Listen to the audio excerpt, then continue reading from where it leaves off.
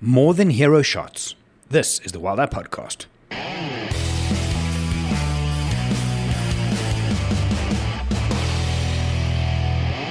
Hey everybody, my name is Gerry, I'm from Wild Eye, and the following quote you will all probably know. A picture is worth 1,000 words.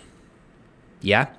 Now, that's been said many times, and it's the same for wildlife photography. We often say, oh, look at this. This is an amazing shot of a lion, and we think it's 1,000 words, going to tell people things they don't know. But let's go a little bit deeper. A picture is worth 1,000 words is an adage in multiple languages, meaning that complex and sometimes multiple ideas can be conveyed by a single still image, which conveys its meaning or essence more effectively than a mere verbal description. I think it's wrong. I think a lot of people that come on trips with us, a lot of people that shoot, a lot of you listening, you need to start shifting away from chasing single images from a sighting. You need to move away from only wanting hero shots. When you learn your craft, when you get into photography, yes, absolutely, you want to get those single images. You want to get the hero shots, which makes you want to do it more. But I think you're doing a disfavor not only to yourself, but also to your portfolio and the subject you're photographing, to say, here is my image from this sighting, and that's it. It's impossible. It is physically impossible to tell the entire sighting in one image. If it's a sleeping lion even, you can take a close-up of how cute his paws are folded and how he's neighing against a tree. Then you can show me another image wide of him underneath a tree with the long grass in the background and so on and so forth. One of my clients asked me to have a look at one of the images on Instagram. So I logged in because I'm off Instagram. I'm not spending time there at all. I go on and it's a picture of, I think it's a leopard, right? And in the caption, it's like, oh, this is the mom, and she was just with her cubs, and hopefully they'll grow up to be old one day, and she's such a good mother because she was trying to protect them, but here's a picture of the mom. Now, if that same sighting, if that same post revolved around 6 different images or 10 different images and say, this is a micro body of work of the sighting, just the female, just the cubs, the interaction, something abstract where you can see the size difference, an action, a narrative shot of this is the mom taking care of the youngsters, this is the youngsters playing. Suddenly you're creating a bit more, right? And I think it also speaks to how Instagram has affected the way we photographers think about things. We just shoot and boom, there's my image of this leopard, of the site, done, and I'm going to move on. So you're doing yourself a disservice because you're losing so many great images to Instagram because you don't post them, because they don't really speak to it. You should be looking at creating a body of work, not just on the macro, like the big scale, but also on the micro from a sightings point of view. And it doesn't have to be, here are 24 of my best images from the lion sighting, right? Here is 24 images about the sighting where they were mating and there was another male in the back. It's way more narrow, but you get the opportunity to tell so much more. You can hang an idea on it. You can hang a theme on it. I often say to people in the field, you need to shoot for a theme.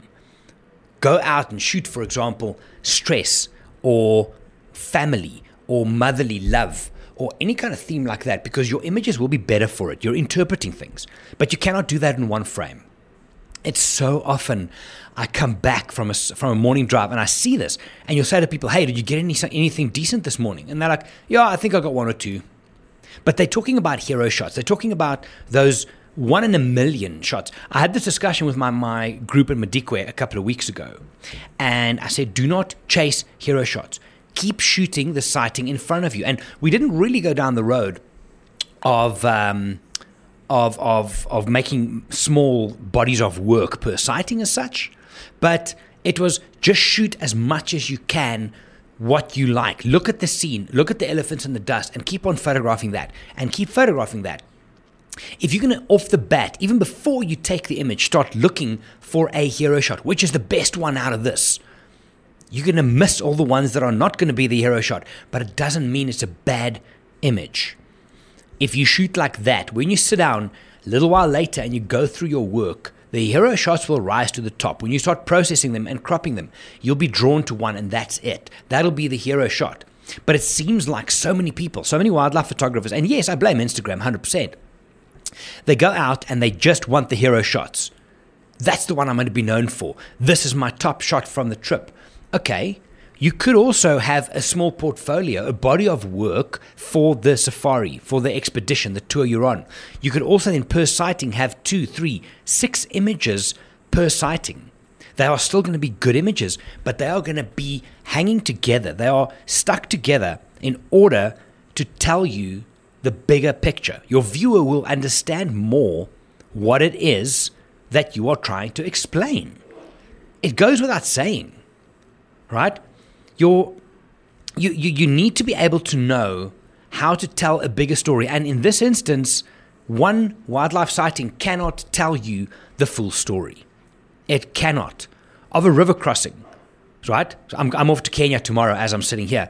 And river crossing is obviously something that people want to see. You're not going to photograph a river crossing. Give me one image. Sure, because, that's the best one of the sequence. Yes, but what is the best way that you can convey the story? You can show a picture of before, at the beginning, during, just at the end, and at the end. So you can have 5 images that tells a way better story than just one image.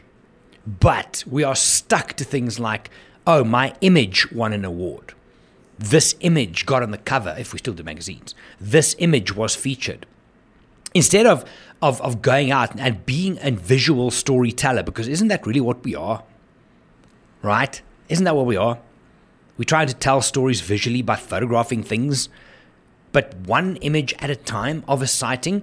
And let's be dead honest, and be honest, wherever you're listening to this, be honest. If you have got your hero image out of a sighting, you've posted it to Instagram, to Facebook, whatever the case is, you never go back and look for other images because it's done in your mind. So many people do it. So many people do it. And then when we're sitting doing Lightroom sometimes on some of the trips, and you go back and they'll say, okay, I posted this. And you say, wait, let me just see. Is there more before or after? And normally there is. So if we start approaching, right, our photography, each sighting, like a small story that you want to tell, don't just, and Instagram does allow you to post carousels of images. Start doing that. You're feeding your creative voice. You are telling a better story. People will be more attracted to your work because the more you shoot in little stories, the stronger your narrative can be. The more you can shoot like you as such. It's time we move away from the hero shots. We need to move away from the single image being the only thing that matters. A lot of people, and this is some of the, how do I do this? The professional, I'm using inverted commas here, or the famous wildlife photographers. I think that's changing as well because of the way that social media puts us all together. But they will always say, if I get, 12 images this year, then I'm doing well. Yeah, but what if you could tell 12 stories? What if each of those 12 images could anchor a beautiful mini body of work of a sighting? Get what I'm saying? I just feel, especially for us normal people, me personally, I do not make money off my photography. I'm in the travel game. I make it possible for other people to do that. I'm in the education game. I coach people to be better. I don't make money off my photography, right? So if you are making money off photography, that's cool. Why not make more? But for the majority of people who travel with us, who go on safari, you do not use your photography to put food on the table. So why not have more fun with it? Why not produce more? You're going to get more satisfaction. You still will have your hero shots, but surround it. You can't have a movie with just one actor. Have a movie with an actor and a supporting actor and a bunch of extras. You can still make it look good. I just think there's way more storytelling ability in that. And I think the satisfaction factor for me is huge because I can then go home and show my family and say, listen, check this sighting.